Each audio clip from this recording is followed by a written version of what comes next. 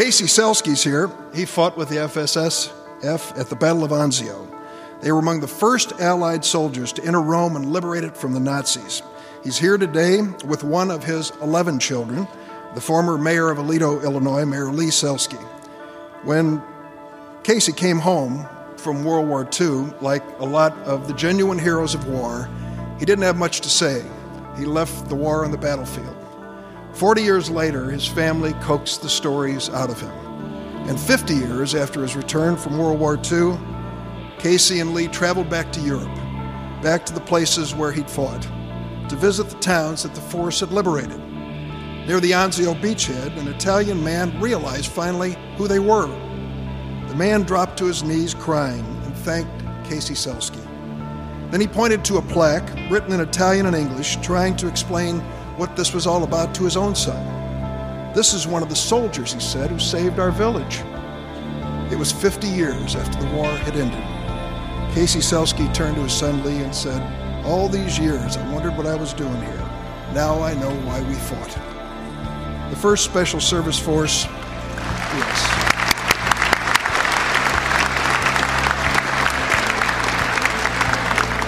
The 1st Special Service Force were all volunteers. The astonishing fact is not how many of them didn't finish, but how many survived. They operated under cover of darkness, deep behind enemy lines, using unconventional warfare tactics in support of other units. Every mission was a suicide mission. The unit suffered 2,300 casualties, more than 130% of their original combat strength, but it never lost a mission, not one. The 1st Special Service Force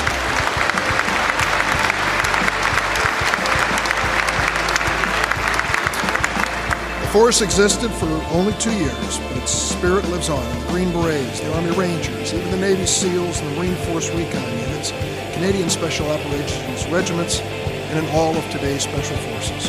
For decades after the war ended, the story of these Canadian and American heroes and how they helped save the world was classified top secret. Now we know. And on behalf of the Congress of the United States and freedom-loving people around the world, we say thank you.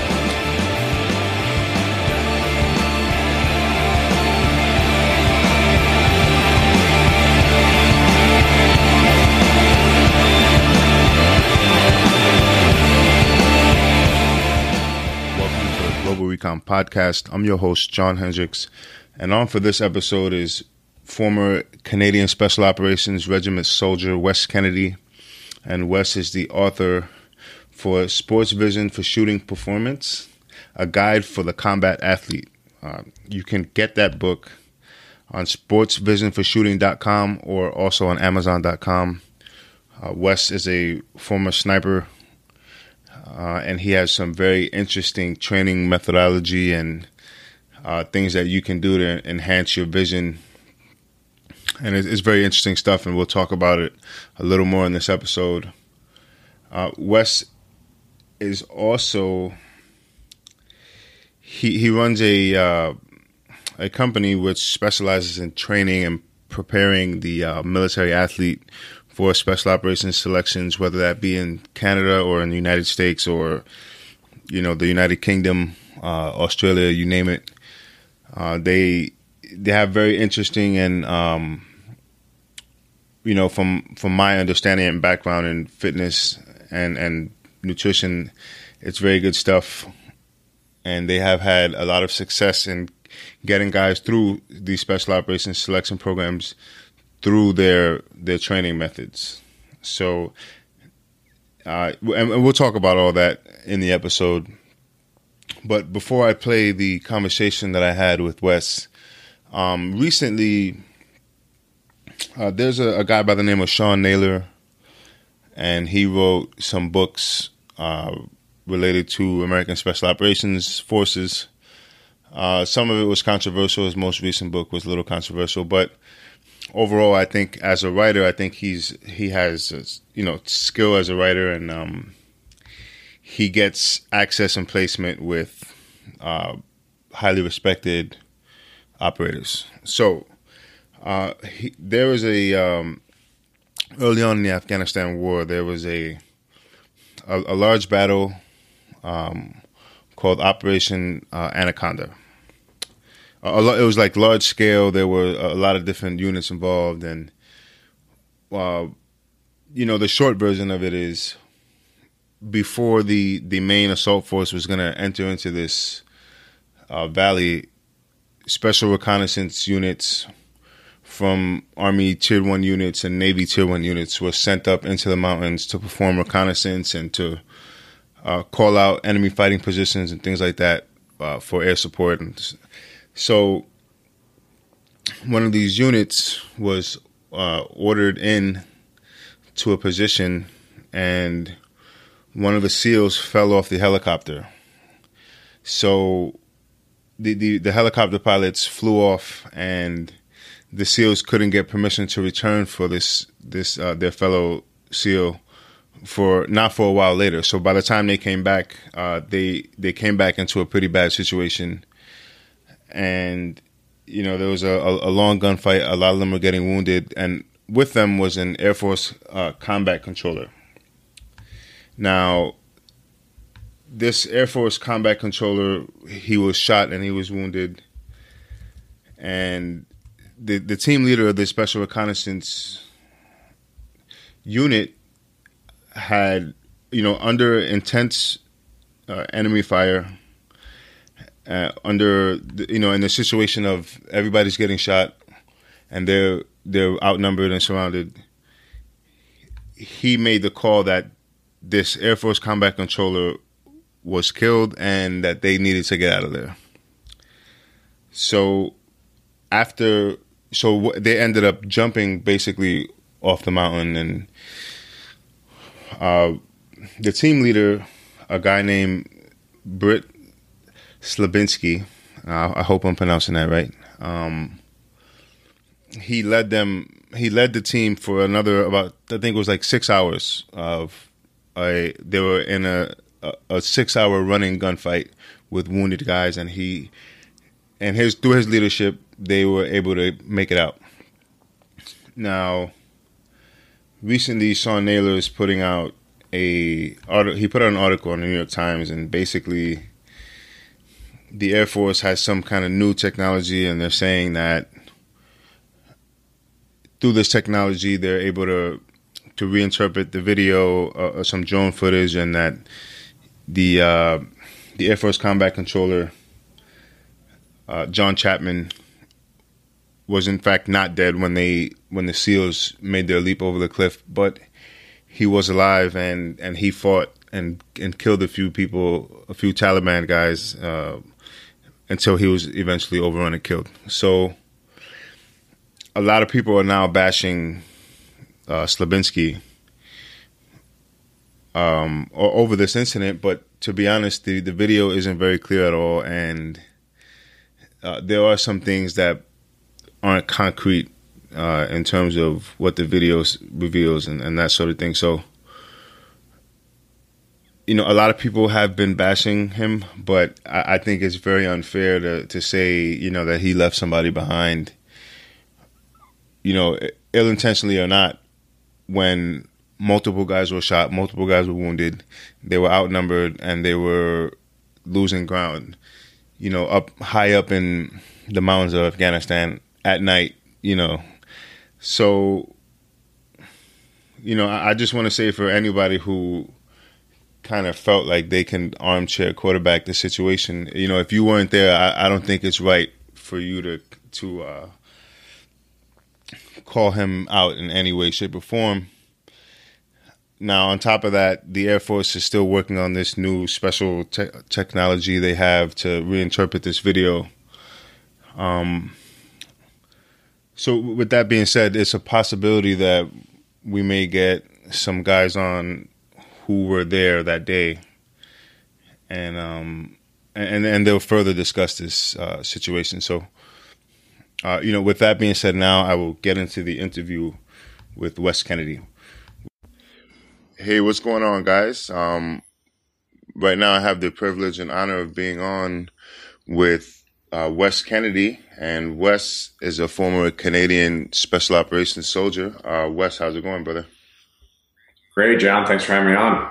No problem at all. So Wes, in I would say in comparison to like American special operations units, the Canadian equivalent hasn't been as like polarized and you know books and movies and all that, and I'm sure that's something that the operators themselves probably enjoy, that kind of having that autonomy and not being so publicly known.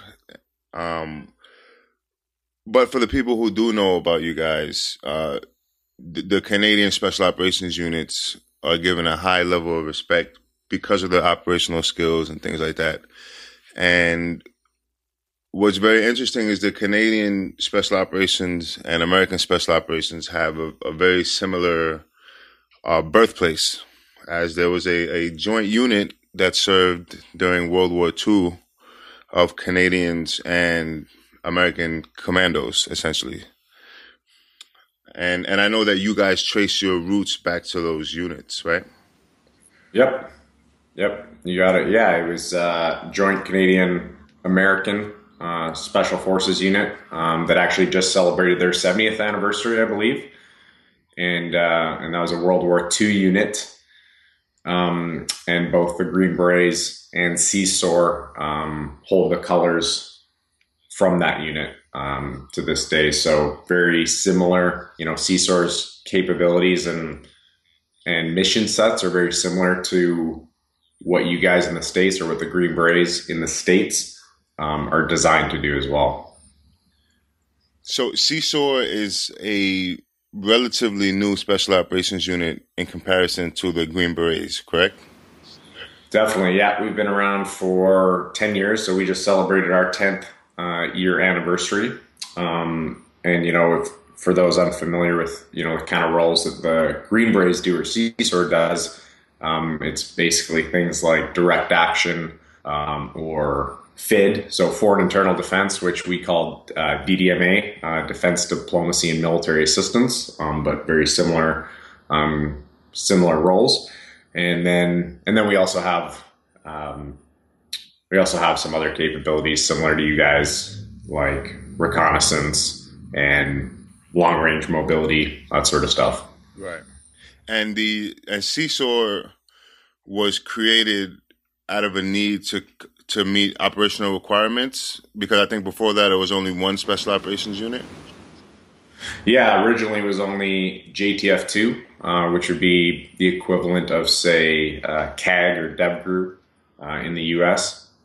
And I believe during the early years in Afghanistan, they had an operational need for basically a supporting force. I believe they were integrating some of your guys' Rangers to fill that need at the time.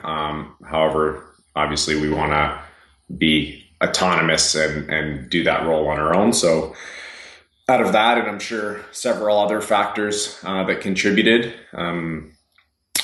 our government decided that we needed a new unit to fill that gap, and CSOR was what was created at the time. So originally we worked only kind of under the guidance of JTF2, and then on my first tour in 2009, or my second tour, but my first tour with CSOR in 2009 was the first CSOR only tour. So we were completely autonomous, operated on our own. And now we have the capability to do both. So we can operate on our own, or, within a task force that could comprise CSOR, JTF2, and or our CBRN unit, CGIRU, for the chemical, biological, radiological, nuclear capability, or our tactical helicopter squadron. Okay, so you guys have your own special operations helicopter unit? Yes. Yep. 427, I believe, if I remember correctly. Okay. And so how long were you in the Canadian Army total? 8 years total, and 5 years with CSOR. So I began my career as a combat engineer, CHIMO. I don't know if you guys say that in the States, but it's our battle cry, I guess, I guess you could call it, or our greeting. And so I spent 3 years with them. Did my first tour in Afghanistan as a combat engineer, searching for IEDs, or improvised explosive devices, for your audience members that don't know what an IED is, although I'm sure most of them do. Searching for IEDs and just constructing, defensive structures, that sort of stuff. And then came back home, was lucky enough to go straight on to CSOR selection, CSOR assessment and selection immediately after my leave, my post-tour leave. And I was fortunate enough to be picked up and went on to course at that point and completed my career with them. Nice. It's interesting that you guys, CSOR, just had their 10th anniversary, because I believe MARSOC, the Marine Special Operations Command, has had their 10th anniversary recently as well. Yeah. And it was I believe they were stood up in a similar fashion. Yeah. So, yeah. Yeah. And they kind of had the growing pains as well in terms of learning to operate on their own. I think we know they had a little bit of difficulty at one point. But it sounds like they're doing quite well now and have really developed into quite a professional organization.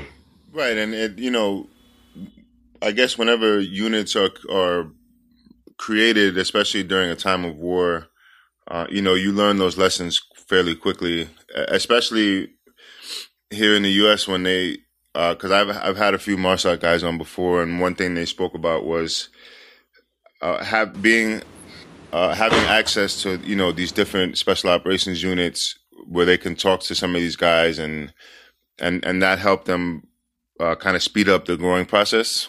You know what I mean? To learn the do's and don'ts and things like that. So it's all interesting stuff.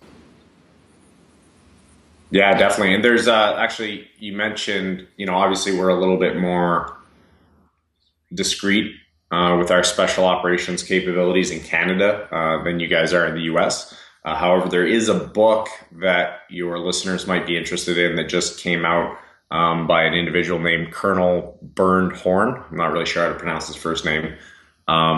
It's called Shadow Warriors, the Canadian Special Operations Forces Command. And it's a little bit of history of how we were stood up.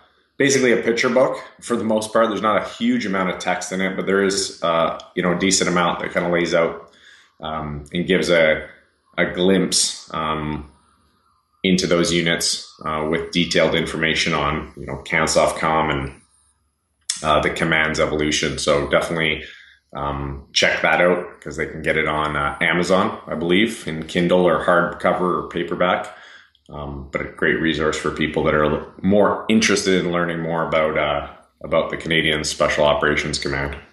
Nice. So the CANSOFCOM is the entire command itself, right?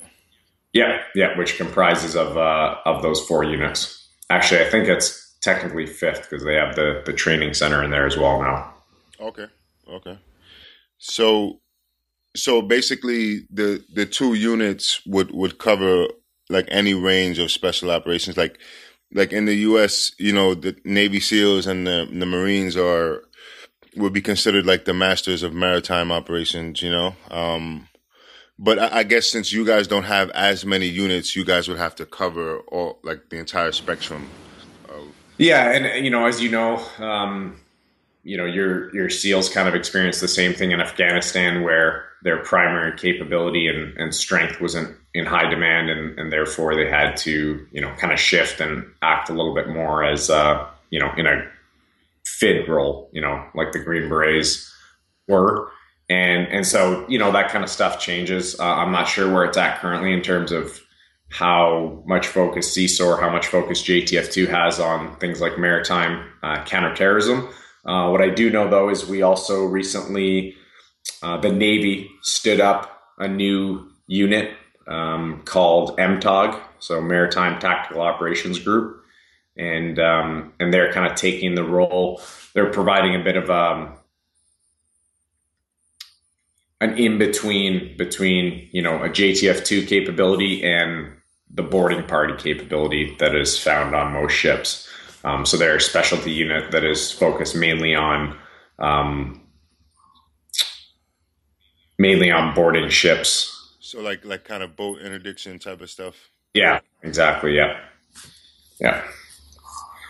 Okay, cool. So Wes, after you came home and you got out of the Army, you now have a company which is dedicated to personal training, to fitness, and then more specifically to training guys up who are interested in joining selections for a lot of Western Special Operations units, not just Canadian. And I had heard you on a previous podcast, and I heard you talking, and I have a fitness background. So after I heard you speak, I'm like, all right, this guy knows what he's talking about. And I thought that was pretty interesting. So can you talk a little bit about your company and how you guys have made progress up to where you're at? Yeah, absolutely. So the company's Elite Training Programs. We're actually going to be doing a name change soon. So if you're listening to this podcast in about 6 weeks, the company will be named Axon, and it can be found at trainaxon.com, currently at elitetrainingprograms.com. And our primary focus is to support special operations candidates in arriving as prepared as possible on selection. And we do that through sound strength and conditioning, programming online, nutrition coaching, and making sure that each individual has their own unique piece of, mindset and mental toughness coaching that they need to move themselves forward. So you would craft, let's say I signed up, right, and I say I want to become a Navy SEAL. The program would be crafted around my specifications. Yeah, exactly. So we have a couple different options. We have our membership site at teamroomtraining.com. And with this, we offer about 16 plus different programs, from an on-ramp program to ruck-based selection prep beginner, ruck-based selection prep advanced, water-based selection prep beginner, water-based selection prep advanced. We have strength and power programs, operator maintenance programs, and they all look slightly different. And then they get a little bit of nutrition coaching each month. They get access to our community, so they have that support. They can be surrounded by those kind of like-minded individuals over time. And then they get a bunch of other digital training, some books. So that's our kind of a little bit lower level, but it's pretty encompassing, and to make sure that everybody can have access to good, solid, sound strength and conditioning principles. And then I have my one-on-one coaching, which I limit to only 100 guys, and a little bit more intensive, very individualized. Like you mentioned, you'd come in, we'd put you through a couple weeks of baseline testing, gather a ton of data from you, and then we sit down with them and kind of lay out the map moving forward, how long it's going to take, what they need to focus on. And then it's really done on a kind of bi-weekly basis. Every couple of weeks we go in, write a new program tailored to them. We're not copy, cut, pasting, but it's actually built from scratch for each person based on, their schedule and equipment availability, how they're responding to the program, what their goals are long-term, and what the timeline is for that. And then we just work together over time. They can contact me anytime to ask questions and get feedback. And my intent, especially for that, core 100, as they come out on the other end of that, not only extremely prepared for selection, but also having upgraded their thought process in all areas of their life. Yeah, that's one thing, because for a number of years I was doing personal training and things like that, and that's one thing I always told people, that when you're training at a high level and you're training specifics and you're really pushing yourself, you're not only training your body, you're also training your mind, because you're learning about how to push yourself. You're learning about what your limits are, what your capabilities are. And I think it's an awesome way to train your body and your mind. So what you said is, you would get all types of data about an individual and then write up the program. what kind of data is it that you guys collect, and then, what's some of the processes that you have to like create a program?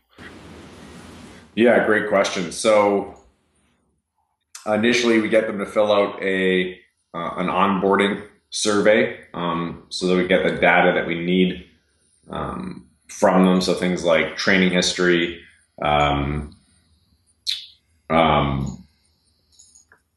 nutrition history, medical history, what they want to accomplish, what their lifestyle is like. So we get them to fill that out, pretty comprehensive. And then more importantly, we get them to go through about a week or two of testing. And during that time, we're going to test a huge range of physical attributes. We're going to test upper body strength. We're going to test their 100 max close grip bench press, 100 max weighted pull up, test a 100 meter max dumbbell farmer carry, a 5K run for time or a 3-mile run for time. 100 max back squat. We're going to test their single leg strength, their rucking ability, their swimming ability. And so we're going to go through a fairly wide range of physical attributes. And by doing that and by comparing that to what we know to be true for what guys need going in and to be successful, then we just need to fill in the gaps. And then we can actually build a program that's specific to them. Because if somebody comes to me and they're doing a water-based selection, say Navy SEAL buds, and we do a 400 meter swim in the pool, no touching or pushing off the sides, and they're able to do that in sub 7 minutes, I'm actually, even though they're going on to a water-based selection, I'm just not going to spend as much time in the water with them, right? Maybe they're not that strong. Maybe their single leg strength is really weak. Maybe they can only do 40 push-ups unbroken, so I'm going to spend more time focusing on those areas. Whereas if they come to me and, that 400 meter swim takes them 9.5 minutes, well, okay, now we got to spend more time in the pool for that guy. So with the single leg strength, doing work on that would be like what, like working on single leg squats? Yeah, it could be anything. Depends on where they're at. I usually find for single leg work, variety really rules in that. So we have a couple testers that we'll use. I really enjoy a 10 rep max front rack barbell walking lunge. And over time, I just want to see that get heavier and heavier, upwards of, 185 pounds. And if they're not there, then it's just a matter of breaking it down further, right? Maybe they just have a weak core. Maybe their upper back strength is low and they can't stay in a good upright position. Maybe their hip flexors are tight, and so they're not able to stay in a good upright position. Maybe it's just their general leg strength that's not adequate. So you kind of have to test the bigger pieces and then test some smaller pieces in the chain so that you can really assess like what is the weak link and what needs work. Because what most people do is they say, okay, I'm going to look at the tests. I'm going to look at what I see guys doing physically. Okay, so he's shoveling stuff. He's doing a push-up test. He's doing a running test. He wears gear on. And their general methodology for training that is to just do more of that, right? Like I see guys do push-ups, so I'm going to do a lot of push-ups. Or I see guys running, so I'm going to do a lot of running. And it's an okay place to start, but it's really not going to result in the best, or it's really not going to end up with the best results. So we really need to have and educate guys to have a better understanding of energy systems and how the body works as a whole and how to further analyze, what's not working. Maybe you're trying to increase your pull-ups. So you say, okay, there's pull-ups on the test. I'm going to do more pull-ups so I can increase my pull-ups. Yeah, it works to an extent, but what if we test your grip strength and we find that that's the weak link in the chain? What if we test your elbow flexor strength and that's the weak link in the chain? What if we test your scapular strength and that's the weak link in the chain? So if we can start looking at those smaller pieces, then we can really attack that. And guys can progress a lot quicker and avoid injury over time. Right. And, that's an interesting point to bring up, like specifically on the pull-ups. A lot of gymnasts, at least in the U.S. that I know of, when they're kind of retire out of gymnastics, they get into rock climbing. and you know, for rock climbing, you need really good grip strength. So you would have to do exercises to work specifically on your grip, you know, a lot of pull-up work, that kind of stuff. So you mentioned energy systems. Can you talk a little bit about that? Yeah, so there's three main energy systems in the body. You have your aerobic energy system, you have your anaerobic glycolytic energy system, and your anaerobic alactic energy system. So anaerobic glycolytic is generally the new and sexy kid on the block that everybody wants to train, right? Usually people call it things like high intensity interval training, or maybe they call it by things like CrossFit. And there'll be some haters out there as soon as I start talking about this. I love CrossFit as a sport, but it doesn't actually, in my opinion, doesn't actually seek to really educate the why behind what guys are doing. Like if you take somebody and give them, if you take a beginner and give them anything, they're going to improve, right? So a lot of people improve despite their programming. And if you give somebody anaerobic glycolytic work, it's really intense. It's hard on the body. Your body is going to adapt. Over time, though, as guys get fitter, they need more specificity. They need to be, their programming needs to be more dialed in to continue to move that needle forward. And with combat athletes, so special operations athletes, infantry, police, the jobs that they do, the work that they does is primarily aerobic in nature. Right? And so one, we want to test all three of those, right? So we want to give somebody a 100-meter sprint for time. We want to give somebody a 10K run for time and a 60-minute row for time.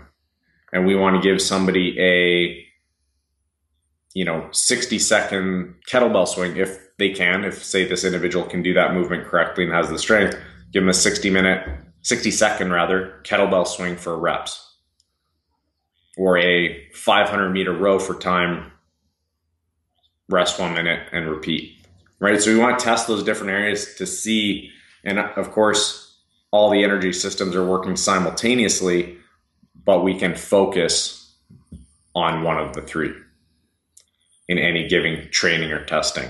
And then once we do test that, we can see where the weak link is compared to what we know to be true for success on selection. And then we can focus on training that weak link. And generally, what I focus on primarily is a lot of aerobic work. Aerobic work for selection. Yes. Aerobic work for selection and for the job beyond. Because the other thing with aerobic work is the bigger your aerobic engine, the less likely you're going to tap into your anaerobic glycolytic system, right? Which causes tightness. It's limited in duration. It taxes you a lot more. And if you have a big aerobic engine, you can recover that anaerobic glycolytic system faster. Does that make sense? Yeah. So just kind of like to break it down to where maybe people may understand it a little easier. The aerobic would be like long distance endurance type of work. It could be 5 minutes of work. It could be 10 minutes, 60 minutes, 90 minutes. Anaerobic glycolytic training is generally going to be within 60 seconds to 2-minute intervals. And anaerobic alactic work is going to be like, a power clean or, 100-meter sprint.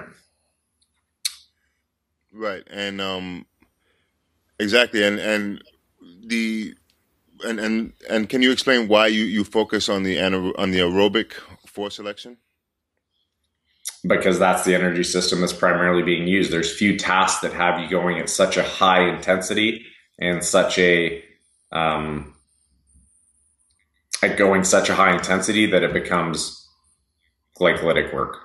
It's just it's tough to explain that to an audience that doesn't have the experience and really looking at it and understanding what somebody would look like doing glycolytic work. But just know there's little to no tasks that are primarily glycolytic in nature. It's almost all aerobic work. Right, like kind of long durations, like a long ruck march, let's say, or something like that. Even if it's a 10-minute run, yeah, are you going to be tapping a little bit more in your glycolytic system? Maybe, but if you have a big aerobic engine, look at 800-meter sprinters.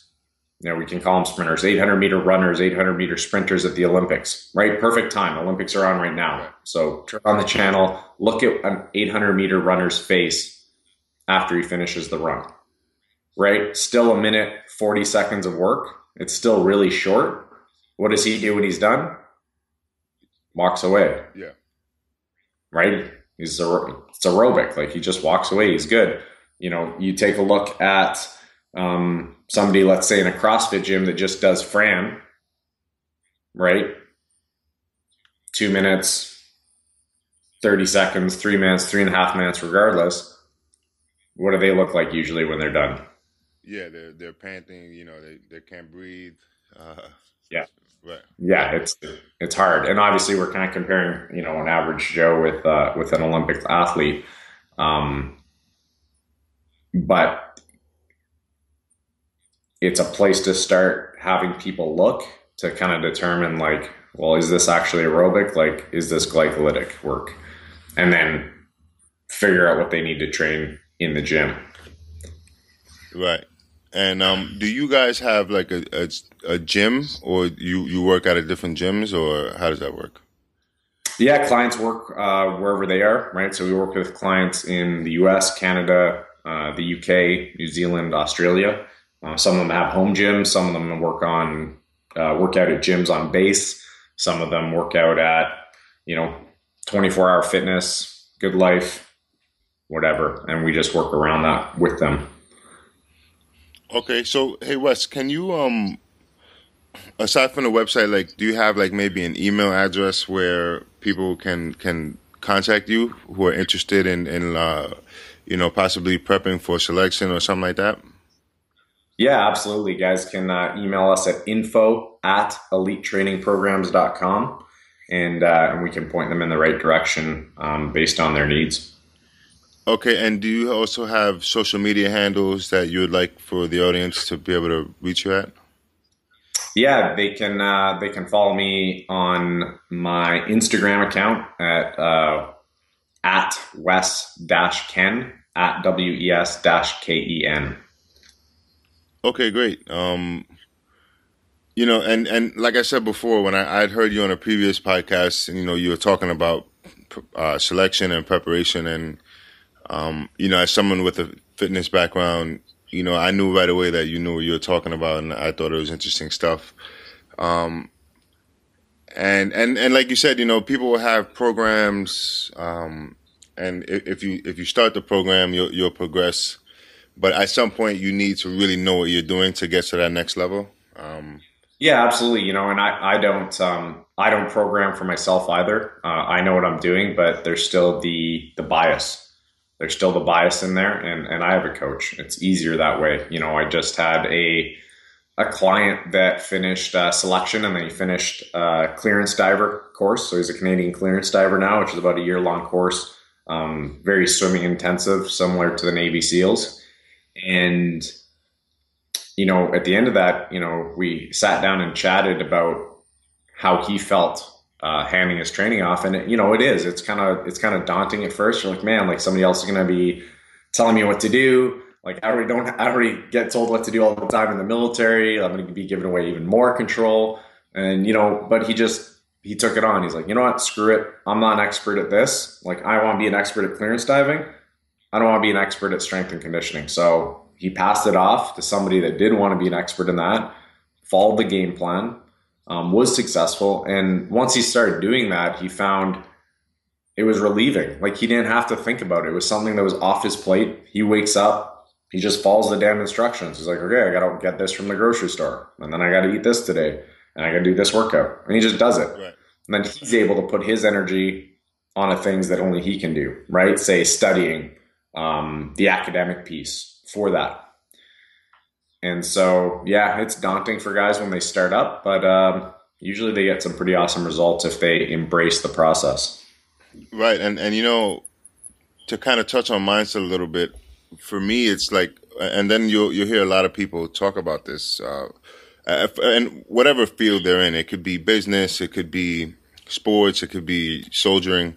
I just saw a video on Facebook with Usain Bolt. He's the fastest man in history, and he was talking about the process where what he said was the race and the competition itself is the easy part, but it's the training daily. Getting up when you don't want to get up, and constantly working out. That's where the glory is at. That's where the champions are built, or that's where people succeed. It's in that process. Yeah, absolutely. And it's funny. We'll put advertising on Facebook for our free offers. Our free information, our free videos, and it's funny how many guys come in there with comments like, "Well, it's 10%. It's 10% fitness and 90% mental toughness." Which there's actually studies out there coming out now that are telling us that we're overestimating grit and mental toughness. Really? Because think about what happens in that process, like you said, right? You go to the gym every day. You hit your program every day for 365 days. You actively and consciously choose exactly what you eat 4 to 5 times a day. You actively set up your lifestyle so that you can sleep 9 hours a day. Like, the discipline and mindset and mental toughness that comes from that is far more than you're going to get from doing like a Tough Mudder event once. Right. Like, good for you. You suffered through 3 hours. Like, you're completely discounting what it takes to do what you need to do and set up your life to be able to do that day in and day out for 1, 2, 3 years to prepare yourself. That's mental toughness. So when guys say, "Oh, it's not really your fitness," I've seen fit guys go through. Yeah, I've seen fit guys go through and not make it. I've also seen far more out of shape sacks not make it. Not make it, right? So guys, we have this we have this perception bias. Like, we see the one fit guy that didn't get picked up on selection. We're like, "Oh, must have nothing to do with fitness." Right. Like, no, man, there's 10 out of shape guys that didn't make it because they were out of shape. So Right. It's interesting. Yeah. Well, and and you're absolutely right about, that the process, setting yourself up, being disciplined.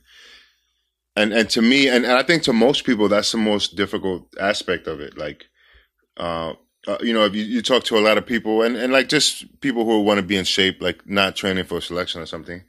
And a lot of the times people will say the most difficult part of it for them isn't the workout, but it's more about, the nutrition, getting enough sleep.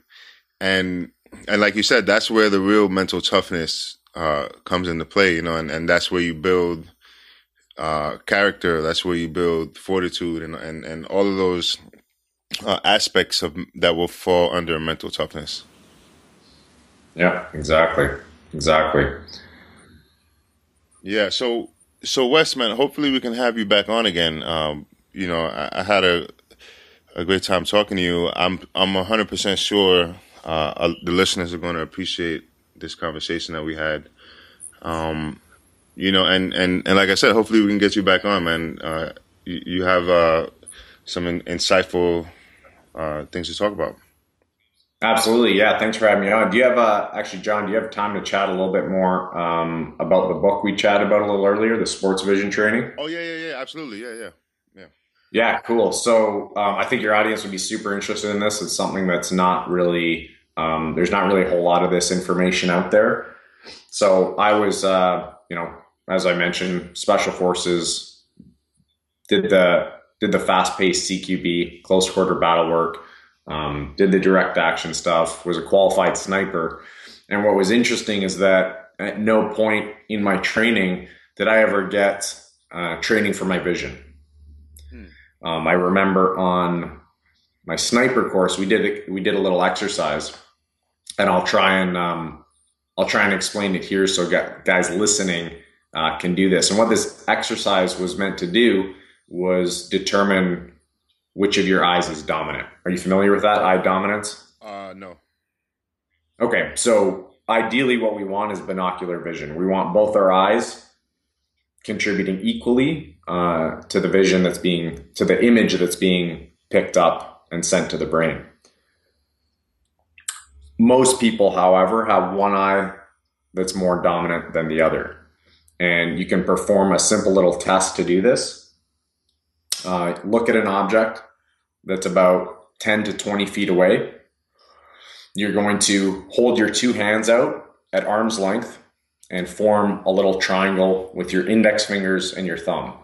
So your two thumbs are touching and your index fingers are touching, forming a triangle at arm's length. With both of your eyes open, you're going to use the triangle to frame that object that's about 10 to 20 feet away. Now, keeping that object within the triangular frame, alternate between closing your right and your left eye one at a time. Okay, I'm actually doing this right now. Perfect. So what people will notice is that when you use your dominant eye, the object will remain in view. When you use your non-dominant eye, the object will disappear. So if the object stays in view only when you keep your right eye open, it means your right eye dominant. If it only stays in view when you keep your left eye open, it means your left eye dominant. Can you tell? Yeah. I can see it perfectly with my right eye, but when I switch to the left, I can't see it fully. Great. And so are you a right-handed shooter? I'm actually ambidextrous. Okay. Do you normally shoot right or left? I would shoot left. Okay. So, which is interesting. So, unfortunately, which is great that you are ambidextrous. Unfortunately, I'm not. I was left eye dominant in the military, and I'm a right-handed shooter. So, in CQB environment where I'm looking through a rifle scope, which is fairly close to my right eye, right, and we both know we want to have both eyes open. I can still acquire that target through the sight with my right eye without too much difficulty. Where it becomes even more of an issue is with a pistol. So I have a pistol out at arm's length.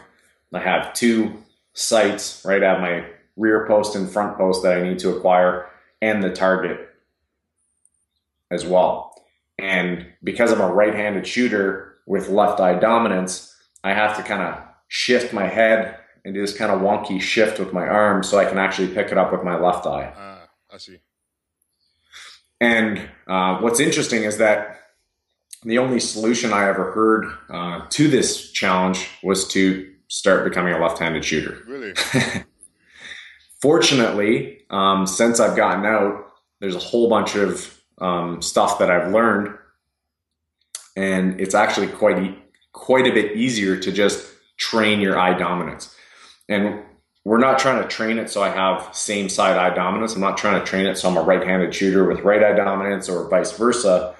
I actually want binocular vision. I want to be able to pick it up and acquire that sight post easily with both eyes. And so in my book, Sports Vision Training on Shooting Performance, I lay out exercises to do this. I lay out exercises to expand your peripheral vision, right? Situational awareness is super important. And I lay out drills how to speed up your target acquisition because, as we both know, first to see, first to shoot. Right. And that's how I'm glad you brought this up. In the U.S., in the Navy SEAL community, there was a legendary operator by the name of Adam Brown. I'm sure a lot of the audience will know who he is. There was a book written about him. And one of the things that was very interesting about Adam is he had his dominant eye shot out during a training accident. And they were saying that he wouldn't be able to, he wouldn't be operational. He wouldn't be able to continue on operations within the SEAL teams. And then he made it through DevGru selection and went on to serve in the Navy's counterterrorism unit with his dominant eye being shot out. So he had to do a tremendous amount of training with his non-dominant eye in order to be, operations qualified, which is interesting. Right. Yeah. And with this sort of training, one, like anything else, it needs to be done regularly. It needs to be done consistently. And for some people, they can improve they can create binocular vision within a matter of a couple hours. Some people it takes longer. Some people a little bit less time. But it's quite effective at doing it. It can make a huge difference for those shooters in that situation. Yeah, absolutely. And I'm not exactly sure what because within all these units, new training and new ideas are constantly popping up and things like that.